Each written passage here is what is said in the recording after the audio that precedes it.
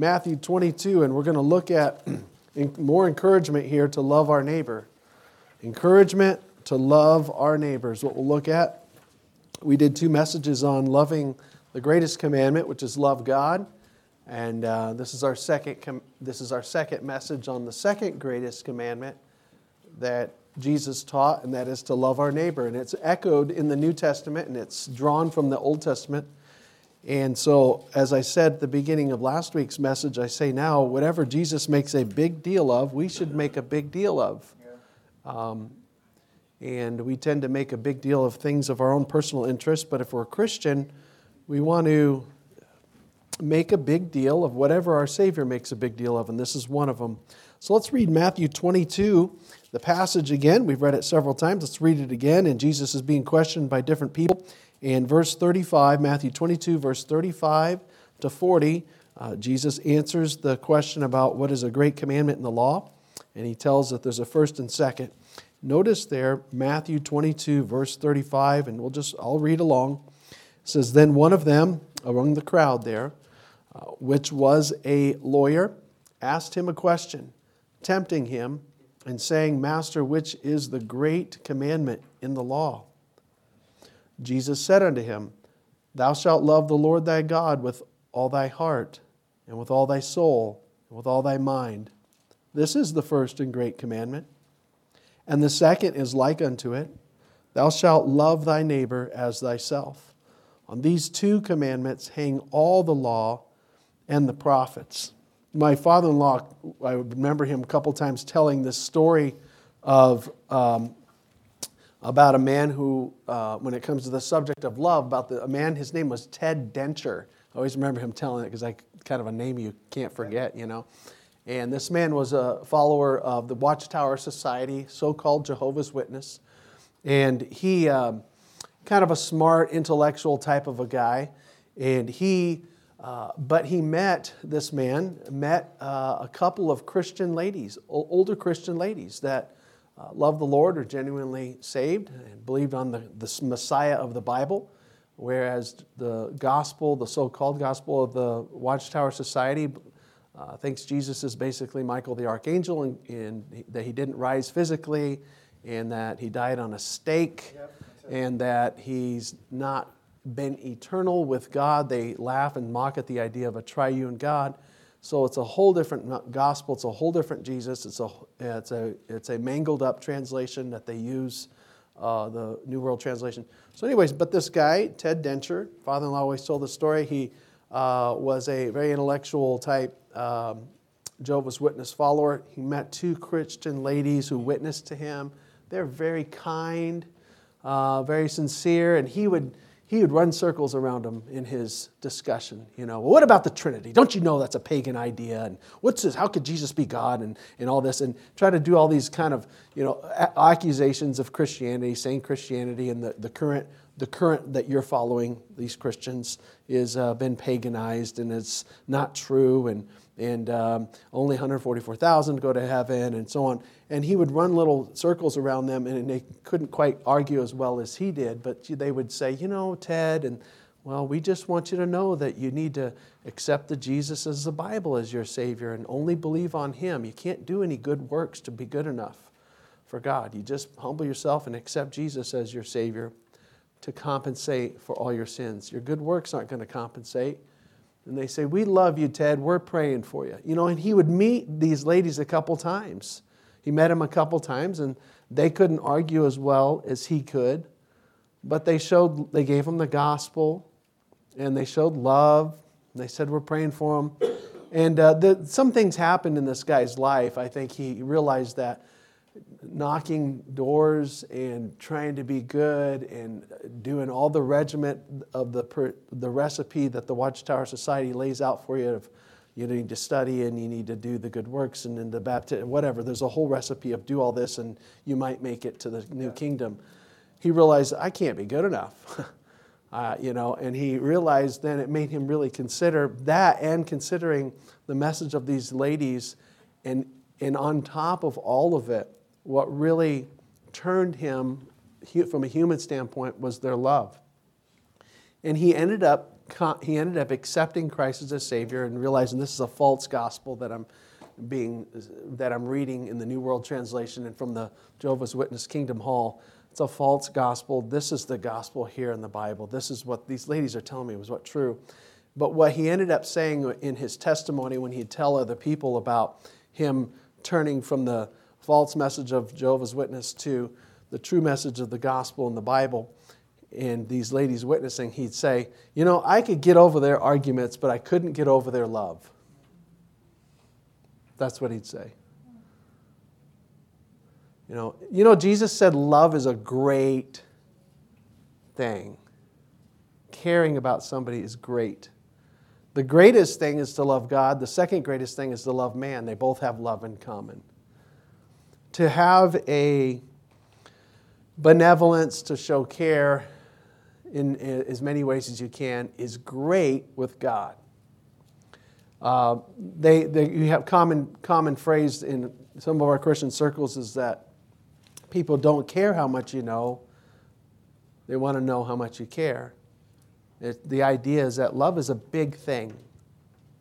And if somebody's smarter than you, okay. But if somebody's very loving, that gives more weight to your appreciation of them often. I want to ask 3 questions in our time together here about this passage, about the second greatest command. The first thing is, what is Jesus saying here?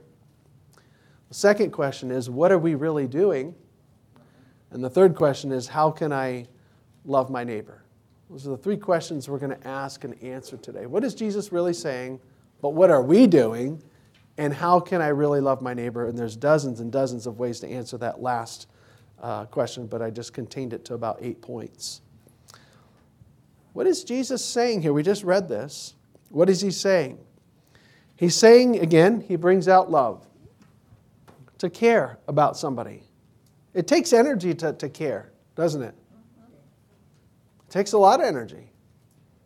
But we need to exert that energy. Love means to show care, show benevolence, to be a help, to assist somebody. And do it in a way where it shows a durability on your part, that it's not it doesn't fizzle out easy. There's some people I don't mind helping as long as they don't give me a hard time, okay? Don't give me any problems or I'm going to stop helping you right quick. Well, that's not real love. That's a shallow kind of a deal. You're good to me, I'll good to you. That's a very shallow type of a love. The word Jesus uses is a durable form of care, a durable, godlike benevolence. That's what this means. Love here means a durable, godlike benevolence towards somebody else. So Jesus says love, but then he doesn't. Look what he says there. They ask, what's a great command? Love God. And Jesus says, here's a bonus. You didn't ask for this, but the second great is to love your neighbor. But notice what he says. It's profound, but it's worth considering. Verse 39, second is like unto, thou shalt love thy neighbor as thyself. Now, the fact that Jesus said, thou shalt love, we can be like, yeah, that sounds good. But then he says, let's think what he doesn't say. Jesus doesn't say, thou shalt love your favorite people, all your faves. He doesn't say, thou shalt love your friends. Thou shalt love, the person that you like, the person that you most admire. He said, thou shalt love thy neighbor. He doesn't say, neither does Jesus say this. Oh, the greatest commandment is love God. And the second greatest command is just love people. Just kind of like a generic, just be nice to people, just in a generic way. If he did say be nice to people, we could still grow from that because it would have been the words of Jesus Christ. But let's think about what Jesus literally said. He said, thou, that's a singular, you love not everybody else's neighbor, but thy neighbor. He made it very personal. Jesus is making the second biggest command in the Bible very personal, not very general. So what does it mean? Love thy neighbor. Neighbor, not just your faves, not just generic people, but neighbor means the one that's near you now. Right now you have a neighbor in church. When you get in your car and you start driving and somebody pulls next to you, you got a neighbor momentarily right next to you. That's your neighbor now. You might not like their car, you might not like their music, you might not like how they cut you off, but they're your neighbor. When you park and you get in your car and you walk up your driveway and you see the other address next to you, that's your neighbor because they're near you now. When you go in your house and you sit at your kitchen table and one of your kids or your spouse or somebody else sits next to you, that's your neighbor right now. When you go to work tomorrow and you go to your office and you open the door and you go and sit down, there's somebody across from you, that's your neighbor right now. The person near you, Jesus defines as your neighbor according to Luke 10 when he taught the message of the Good Samaritan. Whenever you come upon a person you come near to that needs help in particular, that you love them, but the person near you is your neighbor. Neighbor here is not contained to addresses on certain streets. It means the person that's in proximity to you. House, family, church, work, school, traffic. But then Jesus says, what is Jesus saying? He's saying love. He's making it personal. Thy neighbor. You don't have to worry about my neighbors. And I don't necessarily, in an intense way, have to worry about your neighbors. He's saying, take care of the people that are near you. So in essence, Jesus is saying, wherever you go, it ought to be good for everybody else around you. Think about that. Wherever I go, this is the expectation that Jesus Christ is putting on me, on you as Christians, that wherever I reside for any moment of time, it ought to be benefiting the people that reside around me. That's what he's saying. That necessitates putting off a self-centered life, putting off a self-centered attitude. All right, so what is Jesus saying? Love. He says, love thy neighbor. He says, love him as yourself, as thyself. Look what it says. Like, in other words, here's your neighbor over here. Here's a person sitting next to you. Here's a person in traffic. Just think, pretend you're that person and say, how would I want this guy to be treating me right now? All right? Pretend that you live, if your address is 2301 and your neighbor to the left of you is 2303. You think, what does my neighbor need? Pretend you live in that house and look back over at your house and say, what would I want from this guy in my life? And then go back over to your house and do that to them. We need to perceive what another person would need, what we would want if we were that other person, and do that. It's kind of a funny little incident. Two guys, they're friends. They went out to lunch together, sat down at a restaurant, and they both ordered fish. And they sat down there, and they're talking and stuff, and they're buddies and everything. And they brought the fish. Each of them got a dish of food. And right when they brought the fish, the one guy, the waiter put 2 plates down. And the one friend took the plate that he noticed one of the fish was actually a little bigger, even though they ordered the same. It's kind of different, you're not supposed. He's like, he noticed the fish was a little bigger, so he grabbed that plate and pulled it toward him, the one guy. And the other friend took his plate. And the other friend, when he took his plate, he said back to his friend, he said, hey man, I saw that. He said, look at you, you're taking the bigger fish. Jesus said you should love your neighbor as yourself. You should do to them what you would want done to you. And he has the big fish there, and he goes, yeah, so what would you do?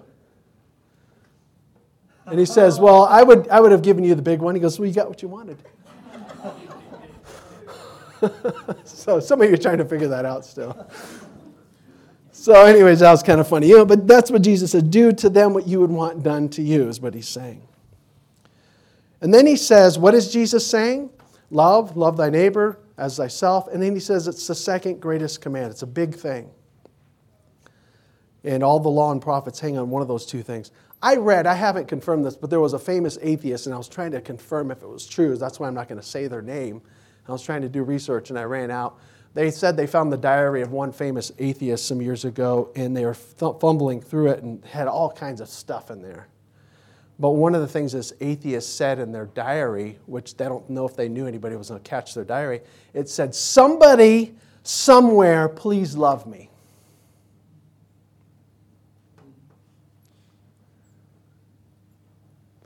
Well, Jesus said, all right, let's make that a focus. Number 2, the second question is, what does my life say? Okay, so we heard what Jesus says. What does my life say? What am I doing? All right, we heard very clearly, Yes, Jesus, the second biggest command, love thy neighbor as thyself. Well, what am I doing? What am I doing in my neighborhood? What am I doing in the people that are in my house, that sit next to me, that are in the next room to me? What kind of neighbor am I to my family? What kind of neighbor am I to my fellow church members? Sometimes we just tend to ignore people. Here's some common, I'm going to see here, 1, 2, 3, 4, 5. There's about 5 common responses that our life says, and there could be more, that our life commonly says in regards to this command. My life is saying I ignore them.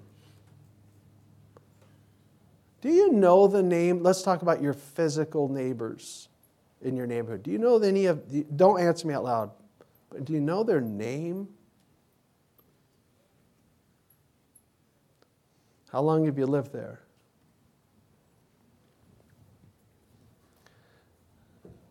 All right, we need to, one of the common responses, I don't even know. I don't care. I just let me get my life. I'm pulling up. I'm opening up my garage. I'm pulling in. I'm closing my garage. Leave me alone. I'm going to go take my shower, flip on my TV, and do my thing. And I don't care I don't care about the other person.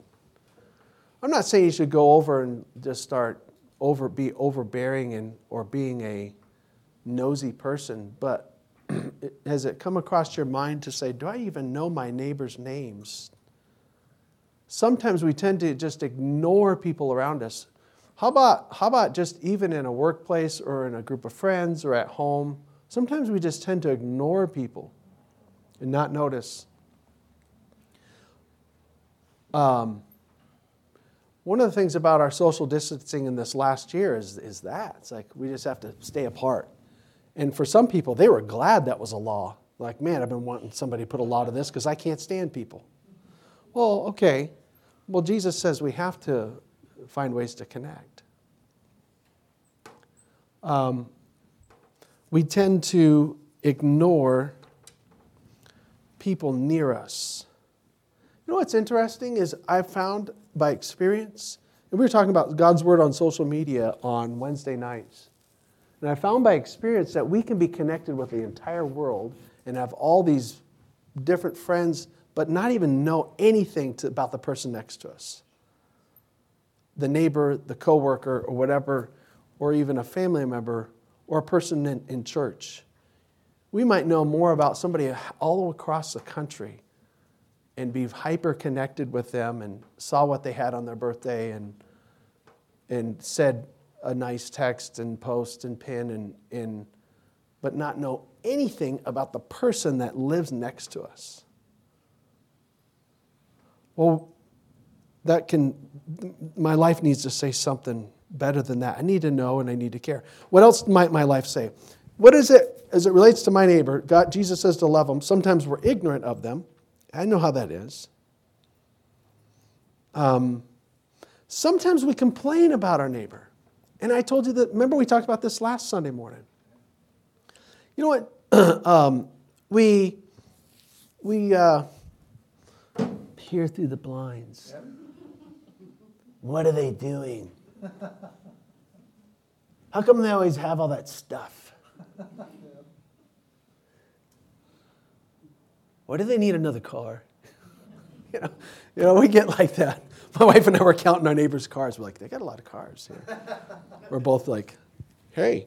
Actually, one of my neighbors, I was teasing him because he's got a teenage son. I know I think the dad was trying to sell one of his trucks. But he had like 2 trucks, and I love my neighbors. I'm doing my best to apply this message. But I went by him. I saw the teenager cleaning out his dad's truck. It was the extra one he's trying to sell. I'm like, hey, man, what's the deal? Why don't your dad just give that to you?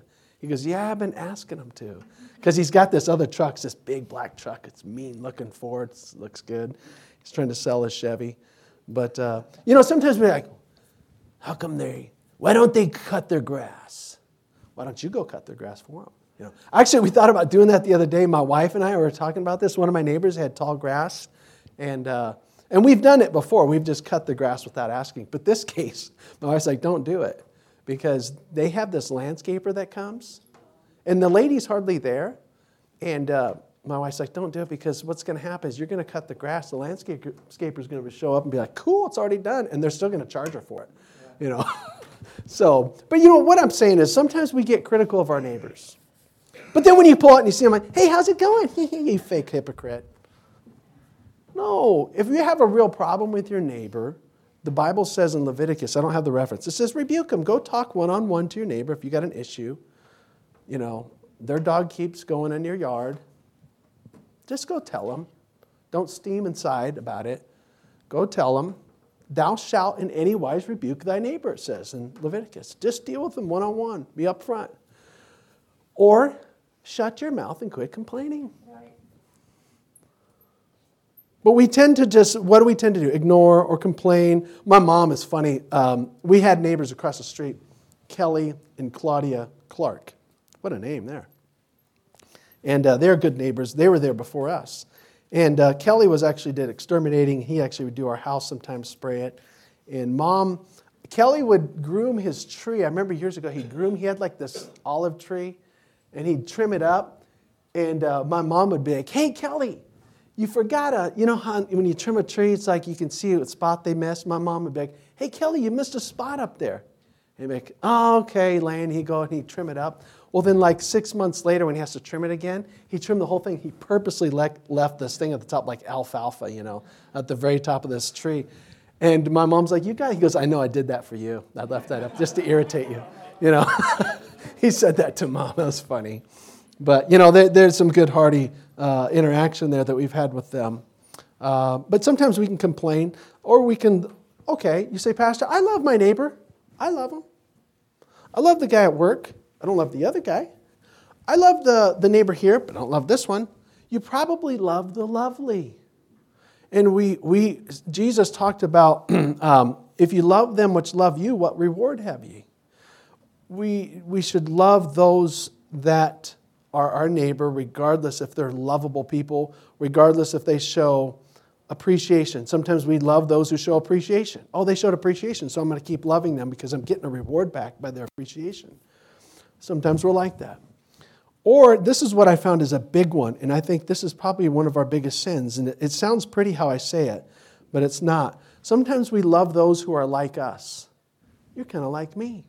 I like you.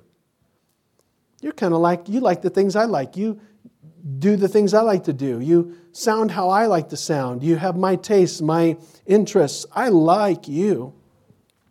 Well, what that is a fancy way of saying is I'm partial. I have respect of persons. If persons that's not like me or not my type, then I'm going to treat them differently from the standpoint of love. Now, people do need to be treated differently from the standpoint of how you approach them. But as far as loving people and caring, we could run to this passage in James 2, verses 1 to 9. Jesus, the Lord warns about respect of persons. Do you understand what that is? People that, he says it in the context of the church. Somebody comes in the church, whoa, look at that guy, man, sharp-looking guy. Hey, come on over here, have the best seat. James says, don't be doing that. And then another guy comes in, he's got raggedy clothes, and be like, hey, just sit over there. You can maybe sit on that footstool over there. James says, don't be doing that. You're having respect of persons. You're respecting the guy with the fancy clothing and dissing the poor guy. And the Lord says in James chapter 2, to don't show impartiality for a couple of reasons. For one, because God's no respect of persons. God is no respect of persons. That is, He's not going to go, I really like tall, handsome people, and I don't like short, ugly people. God's not like that. He respects faith. And the other problem with that is that we violate the royal law, which is love thy neighbor as thyself. What if you were a person coming to church for the first time, and you're coming in a new place, and you're not used to church culture, churchy things, churchy sounds, a church service? There's nothing wrong with having that stuff. And you go in and you're like, man, I'm not used to all this. Wouldn't you kind of want somebody to kind of say, hey, man, how's it going? Or, hey, and be kind of a lady or a man or a boy or a girl, and just kind of wouldn't you want somebody to warm up to you a little bit? Wouldn't you want that? Now, you need to imagine that a little bit so you can put yourself in that. See, most of us in here are used to coming in church. We know this place and stuff. Well, imagine that you're not used to that. and somebody comes in, and they're not even used maybe a building this small, or not used to just, some people are very, their life is very not formal, not structured. And we try to have some formality and structure because we should do all things decently in order here. So like, what, am I doing anything wrong?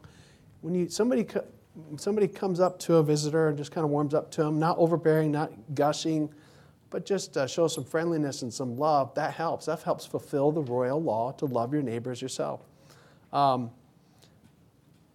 What does my life say? Now here's the last question. This is where we kind of put our feet to the ground and apply this. How can I love my neighbor? How can I? Again, we're springing from these plain words here. How can I love my neighbor? And here's a dozen things we could have said, but I have 8 things on my notes. Number 1, we should start at home. Pastor, I really like this message, the second greatest command. I want to love my neighbor. Okay, start whoever you're living with right now. This is where everything is proven. I've said it to you before. The home is a proving ground for everything. It's the proving ground. My dad worked for 24 years at General Motors Desert Proving Grounds in East Mesa. It's closed down now.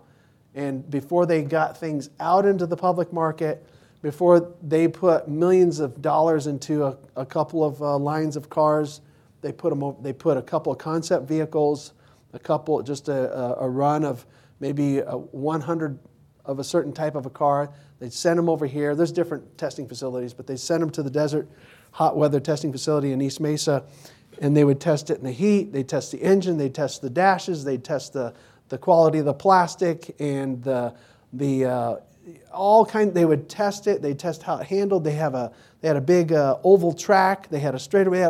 They did all kinds of testing to see it prove itself in this contained facility over here. And when it passed the test, like, okay, now it's ready for the public market. Now we'll put get the assembly line going. This one's good, but make this adjustment, make that adjustment. And for us, our Christianity needs to be lived out everywhere, but the proving ground is right in our home, right now in your marriage.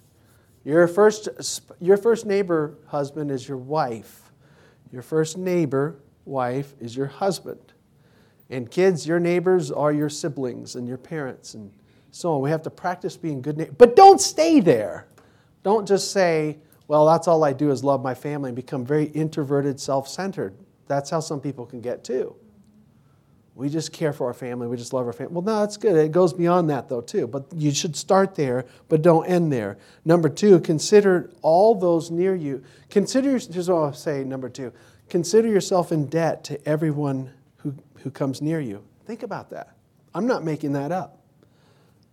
This has helped me. Consider yourself in debt to anybody who is near you. Now, not me seeing financial debt. I mean what we read last week. Look in Romans 13:8. Romans 13:8.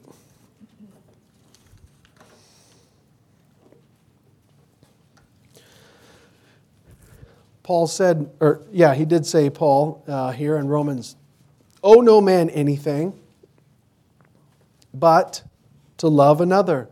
For he that loveth another hath fulfilled the law. Notice he says, don't be, where you owe and I'm obligated to these men, I'm obligated to people. Except, but means except. Here's an owe, here's a debt you need to have. No man anything except, but to love. We're always in debt to love the person near you. Isn't that what he's saying? I always owe somebody near me love. It's nice if I don't owe them any money. That's great.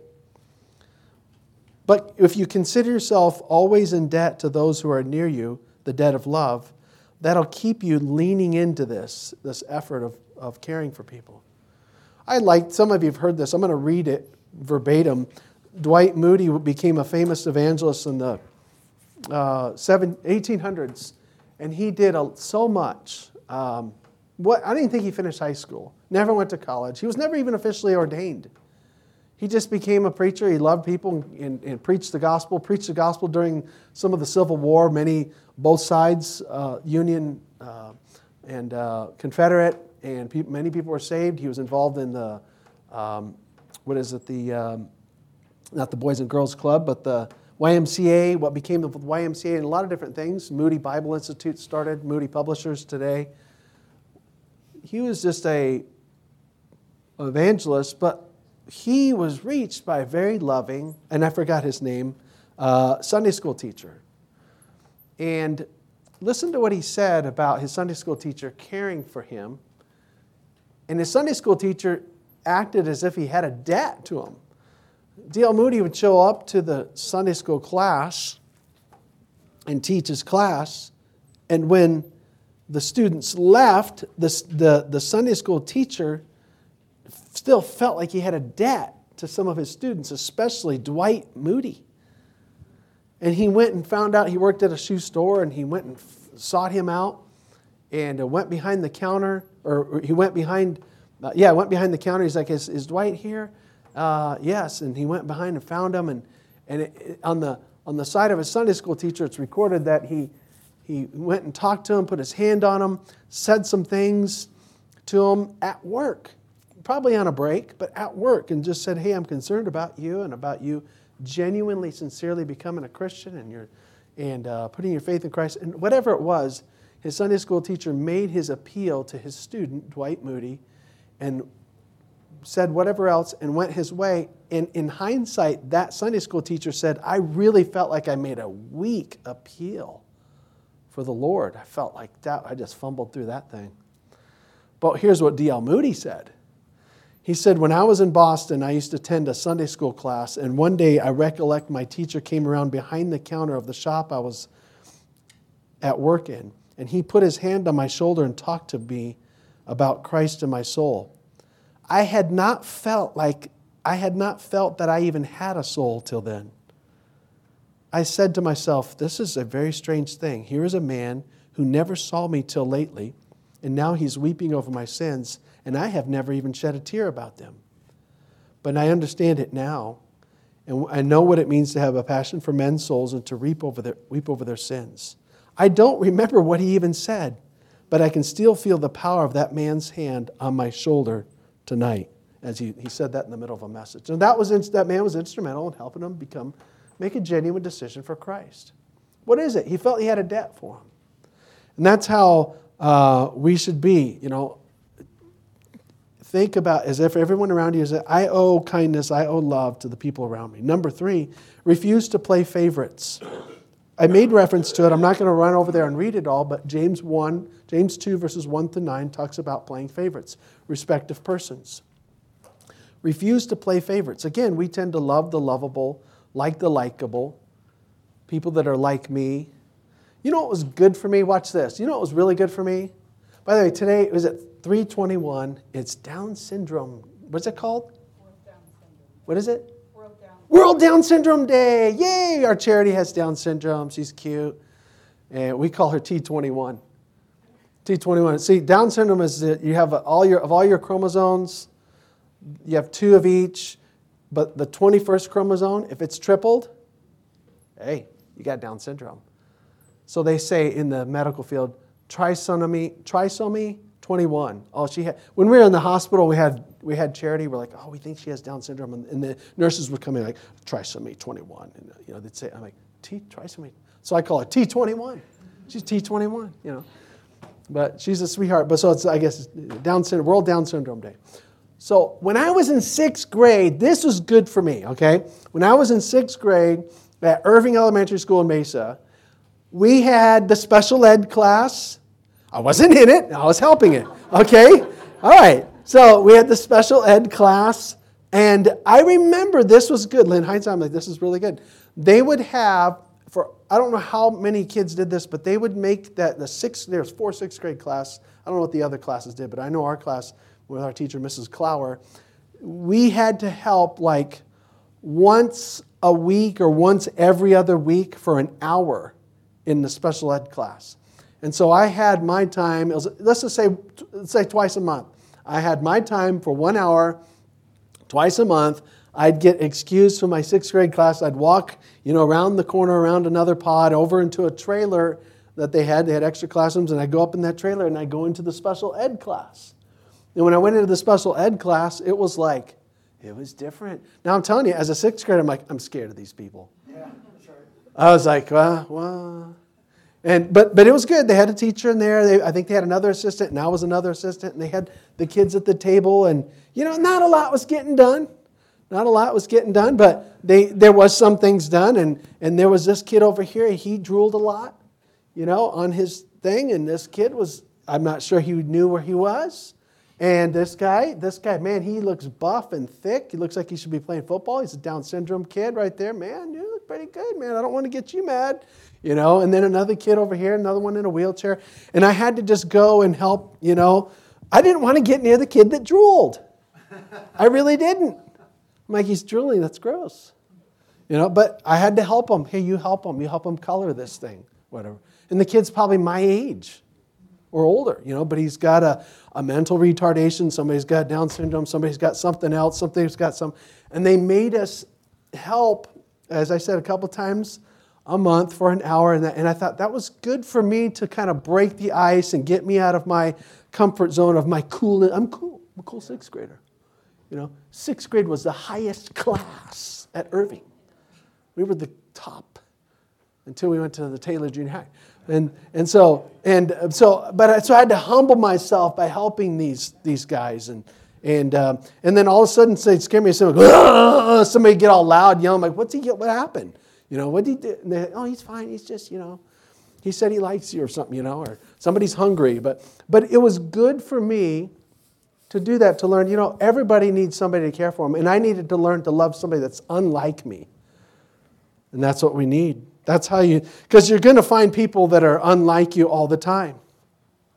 Number 3, refuse to play favorites. Number 4, talk to people.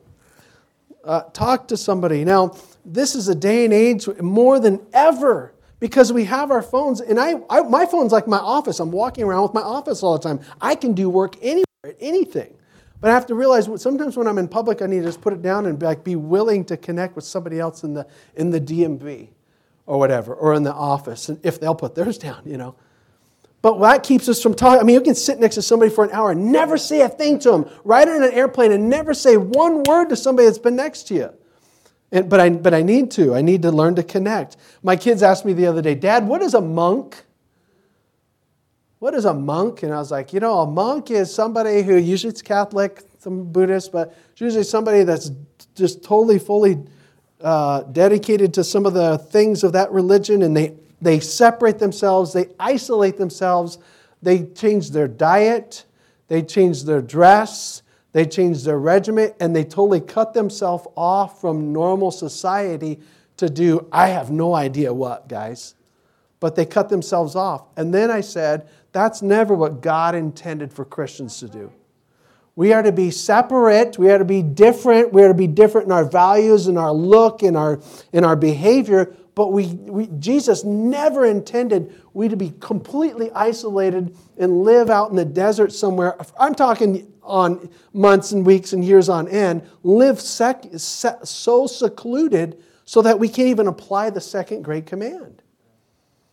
So talking to people helps break that ice. Number 5. Loving people, loving my neighbor, I need to remember people's names and use it. When somebody says your name, you might not realize it, but it can be unless it's you're a kid and you're in trouble and it's your mom. Nathaniel James Johnson. Then you'd be like, oh, I'm in trouble. But other than that, if somebody says your name, it's nice. Somebody calls out your name. Most people hey, they said my name. When we remember people's names and just say it, I've been having to tell, one of my boys calls me bro. I'm not bro, it's bro. But he says, you are a bro in the Lord, but that's not what you mean.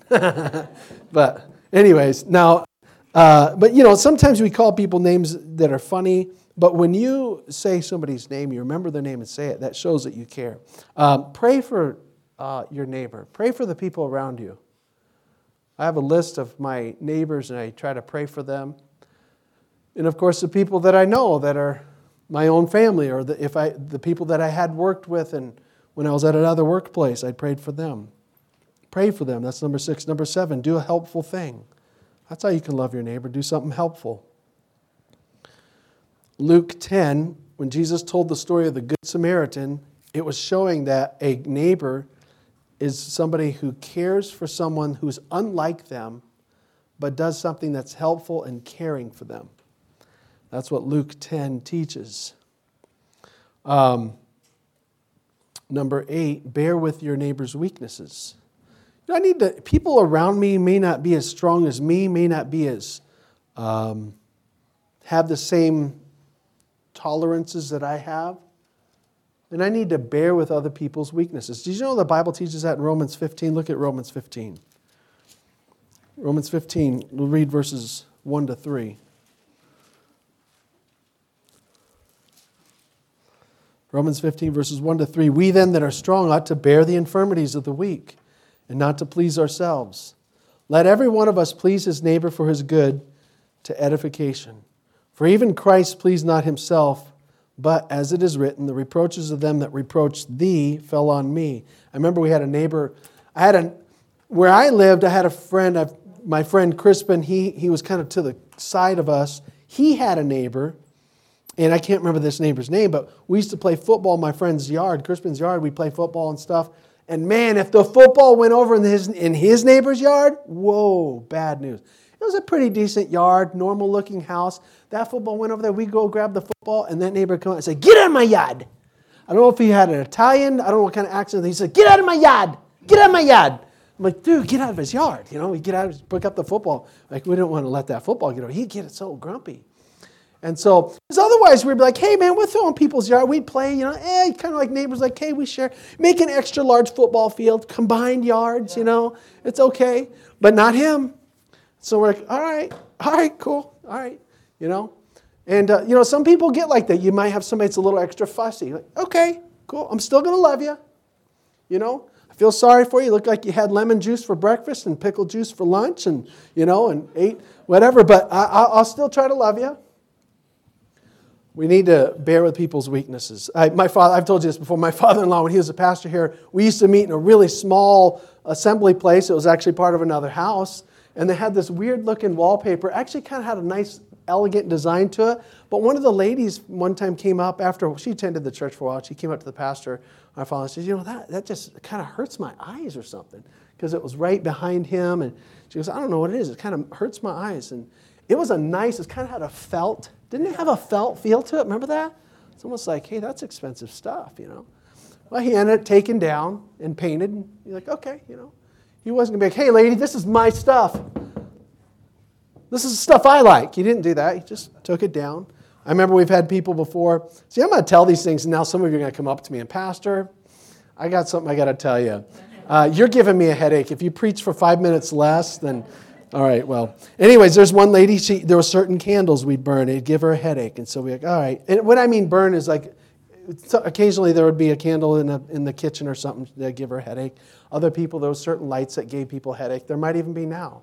And we hope to even out some of these lights. But we would try to bear with people's weaknesses.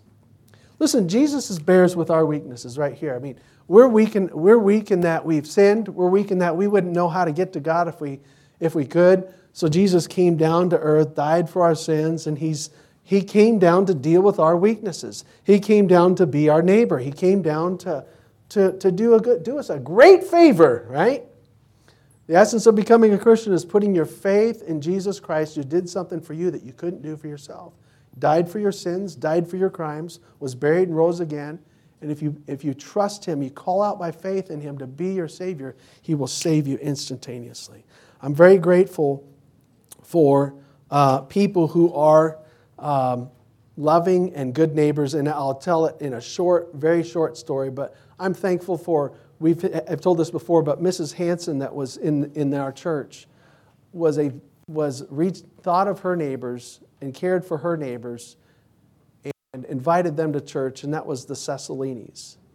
And she, some years back, when they lived over here in Mesa actually that was through her grandpa, but she's still connected with Amanda.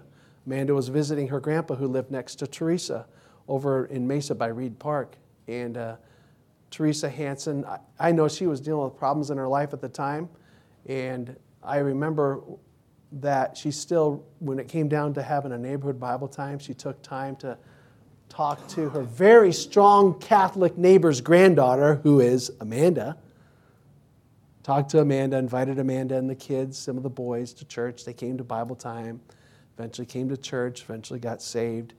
And God used the loving kindness of Teresa Hansen's love to the Cecilinis to see them brought to Christ. And you know what? Teresa had her own problems at the time, but she kind of set those aside and decided to reach out to somebody else. You see, something like that, sometimes I've wondered if is it better to hand out 1,000 tracts in 2 hours or spend 15 minutes talking to somebody that I don't know.